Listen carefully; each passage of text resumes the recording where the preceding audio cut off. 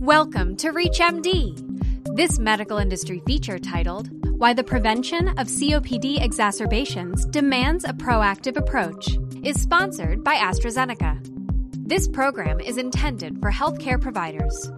Here's your host, Dr. Jennifer Caudle.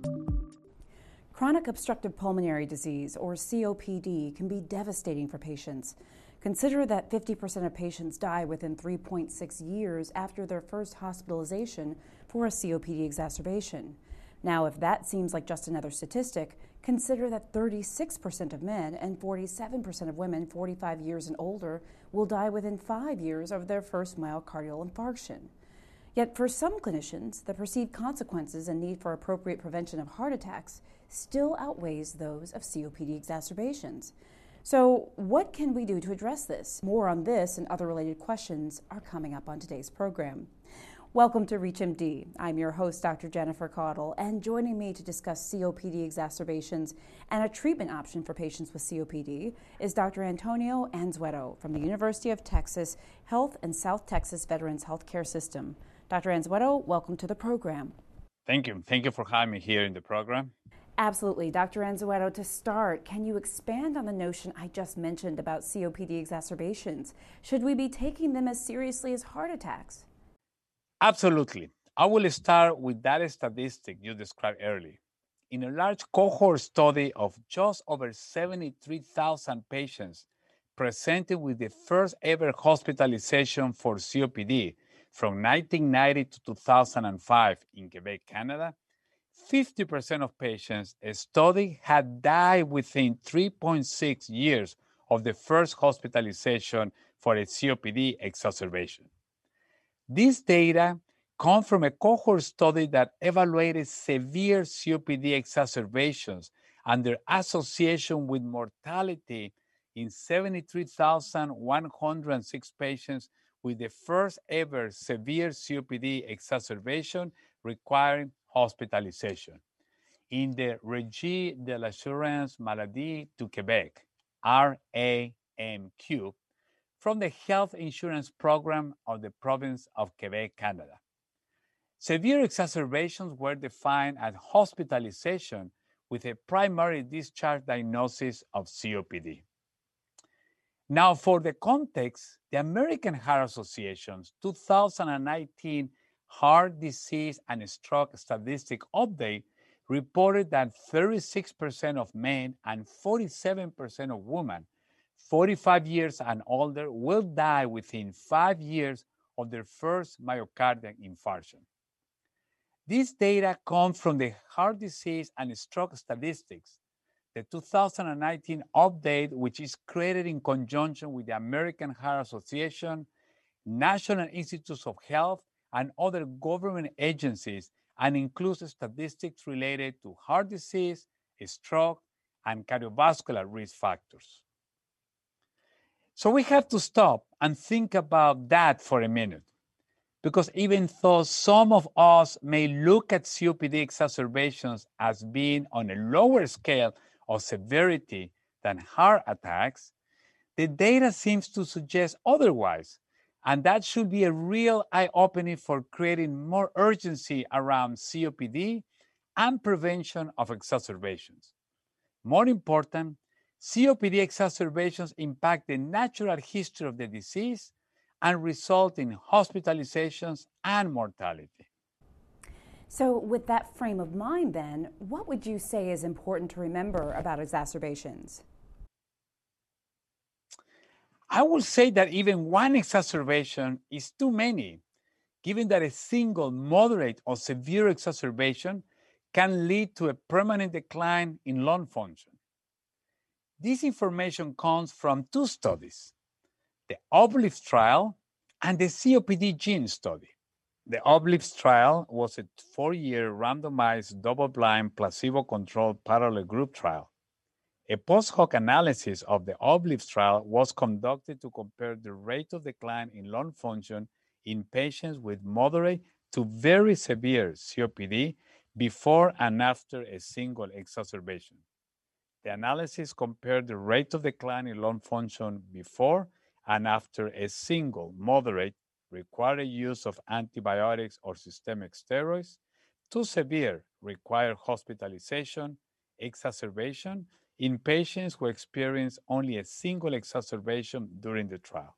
COPD gene is a multi-center longitudinal observational cohort study that has enrolled current and former smokers. The study obtained spirometry and detailed respiratory illness history at the time of enrollment and captured exacerbations in longitudinal follow-up assessments. Exacerbations were defined as acute respiratory symptoms that require the use of either antibiotics or systemic steroids or by the need for hospitalization. Both of these studies demonstrated this point, that even one moderate or severe exacerbation can lead to a permanent decline in lung function. A UK population-based study of approximately 100,000 patients with COPD compared those experiencing one moderate acute exacerbation of COPD with those who had none. That study found a 21% increased risk of a further hospitalization for severe COPD exacerbation after just one moderate exacerbation. These data were acquired through a UK clinical practice research data link, which investigated the natural history of COPD exacerbations over 10 years of follow-up in patients with COPD. Moderate exacerbations were defined as those managed outside hospital and severe as those require hospitalization. So let's carry those considerations into our existing treatment strategies, Dr. Anzueto. We know that COPD treatment currently uses a stepwise approach, but based on what you've been sharing, is a different approach needed? Yes, I'm glad you brought this up because this is really important. You recall the obelisk and COPD gene studies I mentioned earlier. In patients with COPD, exacerbations of any severity are associated with lung function decline with the greatest effect observed in patients with less severe disease. These are the patients who have the largest decline in lung function. This condition can also impact patients' quality of life. And expanding on what I mentioned before, the occurrence of a single, moderate, or severe exacerbation may almost double the rate of lung function decline. And yet, COPD treatment continues to be stepwise despite the occurrence of exacerbations, with triple therapy with inhaled corticosteroids or ICS, long-acting muscarinic antagonists or LAMA, and long-acting beta-2 agonists or LABA therapy being used late in disease progression. So this speaks to an ongoing treatment paradigm where alternative approaches could be more appropriate to help prevent exacerbations. For those of you who are just tuning in, this is ReachMD, and I'm your host, Dr. Jennifer Caudle. And here with me today to review the burden of COPD exacerbations and the potential to prevent those exacerbations is Dr. Antonio Anzueto. So, Dr. Anzueto, now that we've completed the review of the impact that COPD exacerbations can have, let's talk about the clinical data for Breztri Aerosphere, budesonide glycopyrrolate, and for Müllerová fumarate inhalation aerosol. What can you tell us about the supportive evidence for Breztri as a treatment option for COPD? Breztri Aerosphere is approved for the maintenance treatment of COPD and has been studied in patients with moderate to very severe COPD, with and without a history of moderate or severe exacerbations in the prior year. The clinical trial program from Breztri is very exciting because in one of these studies, Kronos, the majority of patients, 74% to be exact, did not have a history of moderate or severe exacerbations in the previous year. The data from Kronos trial helped to characterize the effect of Breztri in a study where the majority of patients did not have a history of moderate or severe exacerbations in the previous year. We will now review important information for Breztri.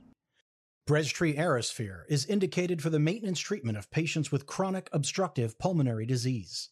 Limitations of use. Not indicated for the relief of acute bronchospasm or for the treatment of asthma. Select safety information. Respir is contraindicated in patients who have a hypersensitivity to budesonide, glycopyrrolate, formoterol fumarate, or product excipients. Respir is not indicated for treatment of asthma. Long-acting beta-2 adrenergic agonist, or LABA monotherapy for asthma, is associated with an increased risk of asthma-related death. These findings are considered a class effect of LABA monotherapy. When a LABA is used in fixed-dose combination with ICS, data from large clinical trials do not show a significant increase in the risk of serious asthma-related events, hospitalizations, intubations, death, compared with ICS alone. Available data do not suggest an increased risk of death with use of LABA in patients with COPD. Additional important safety information will be provided at the end of this video. Now, if we take a look at the clinical trial program for this treatment option, the U.S. Food and Drug Administration approved Respir Aerosphere based on the efficacy and safety data from two clinical trials called Ethos and Chronos, which are respectively referred to as Study 1 and Study 2 in the prescribing information. Ethos and Chronos were both randomized, double-blind, multi-center, parallel group studies. Ethos was conducted over 52 weeks in a total of 8,588 patients, and Chronos was conducted over 24 weeks in a total of 1,902 patients. Both studies were conducted in patients with moderate to very severe COPD. In addition to the difference in study time, the trials also differ in enrollment criteria regarding exacerbations. Patients in Ethos were required to have a history of one or more moderate or severe exacerbations in the previous year. Patients in Chronos, by contrast, had no requirement for moderate or severe exacerbations in the previous year. And if we zero in on the Ethos study, how were exacerbations defined? And what were the results regarding the rate of exacerbations? Moderate exacerbations were defined as those leading to treatment with systemic corticosteroids and or antibiotics. And severe exacerbations were defined as those resulting in hospitalization or death. Over 52 weeks, Respir demonstrated a statistically significant 24% reduction in the annual rate of moderate or severe exacerbations versus LAMA-LABA therapy. The rate ratio was 0.76 and the p-value was less than 0.0001. Compared to ICS-LABA, there was a statistically significant 13% reduction. The rate ratio was 0.87 and the p-value was 0.0027. The model estimate annual rate of moderate or severe exacerbations was 1.08 for Respir, 1.42 for LAMA-LABA, and 1.24 for ICS-LABA. In addition, Respir demonstrated statistically significant 20% reduction in severe exacerbations versus ICS-LABA. The rate ratio was 0.8 and the p-value was 0.02, which was based on a predefined type 1 error control plan. Respir also reduced the rate of severe exacerbations versus LAMA-LABA therapy. However, this difference was not statistically significant. The rate ratio was 0.84 and a p-value of 0.09. The model estimate annual rate of severe exacerbation was 0.13 from Respir, 0.15 for LAMA-LABA, and 0.16 for ICS-LABA. Okay, thank you for that. Now, switching over to the Chronos study, Dr. Anzueto, what can you tell us about those results? In the Chronos study, for the primary endpoints of forced expiratory volume in 1 second, area under the curve from 0 to 4 hours, or FEV1, AUC 0 to 4, and change from baseline in morning pre-dose trough FEV1, Respir demonstrated a significant improvement in FEV1 AUC 0 to 4 compared with ICS-LAVA at week 24. The least squares mean difference was 116 millimeters, and the p-value was less than 0.0001, and an improvement in mean change from baseline in morning pre-dose trough FEV1 at week 24 compared with patients who received LAMA-LAVA. The least square mean difference was 13 millimeters, and the p-value was 0.2375. In addition, results from the secondary endpoint of the Chronos study demonstrated a 52% reduction in the rate of moderate or severe exacerbations compared with LAMA-LAVA therapy. The rate ratio was 0.48, and the unadjusted p-value was less than 0.0001. Note, this p-value is considered unadjusted due to no significant results higher in the testing hierarchy. Respir also reduced the rate of moderate or severe exacerbations compared with ICS-LAVA, but these reductions were not significant. The rate ratio was 0.82 and the p-value 0.2792. The model estimate rate of moderate or severe COPD exacerbations per year ranged from 0.46 for Respir to 0.95 in the LAMA-LAVA group. Now remember, this was the trial where 74% of the patients had no history of exacerbations in the prior year. Thanks for breaking down those findings for us, Dr. Anzueto. Now that we've covered its efficacy, what can you tell us about the safety profile for Respir? In trials with more than 10,000 patients, Respir had a safety profile comparable with LAMA-LAVA and ICS-LAVA. 2,783 patients with COPD received at least one dose of Respir, 320, 18, 9.6 micrograms. All adverse reactions for Respir occur at an incidence of 2% or greater in patients and more common in Respir compared with LAMA-LAVA and ICS-LAVA in a 52-week trial, where upper respiratory tract infection, 5.7%, pneumonia, 4.6%, back pain, 3.1%, oral candidiasis, 3%, influenza, 2.9%, muscle spasm, 2.8%, urinary tract infection, 2.7%, cough, 2.7%, sinusitis, 2.6%, and diarrhea, 2.1%. In 24-week data from study 2, adverse reactions that occur in patients treated with Respir 320/18/9.6 micrograms at an incidence of 2% or greater included dysphonia at 3.3% and muscle spasms also at 3.3%, in addition to the adverse reactions that occur in the ETHOS study.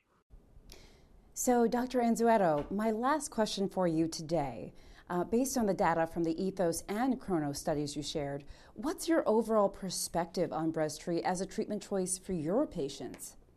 Given this evidence, I plan to be more proactive in my treatment in trying to prevent and protect against COPD exacerbations in my appropriate patients, thanks for these findings demonstrated by Respir.